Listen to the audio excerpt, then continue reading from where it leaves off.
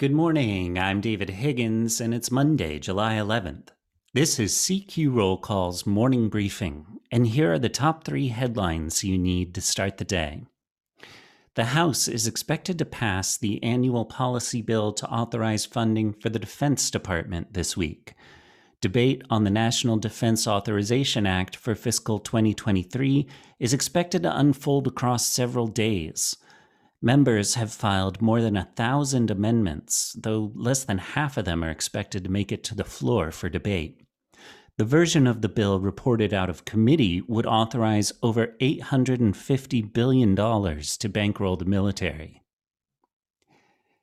Next, Democrats returned to Washington this week with plans to advance legislation to protect access to abortion.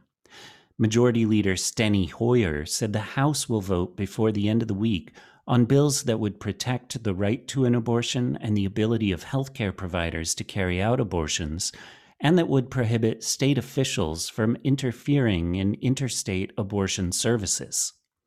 Plus, several hearings are on the calendar in the House and the Senate on the legal and healthcare consequences of the recent Supreme Court ruling overturning Roe v. Wade.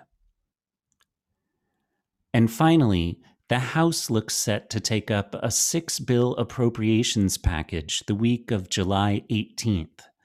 The deadline for members to file amendments to that package is this Wednesday. Check CQ.com throughout the day for developing policy news. And for all of us in the CQ Roll Call newsroom, I'm David Higgins. Thanks for listening.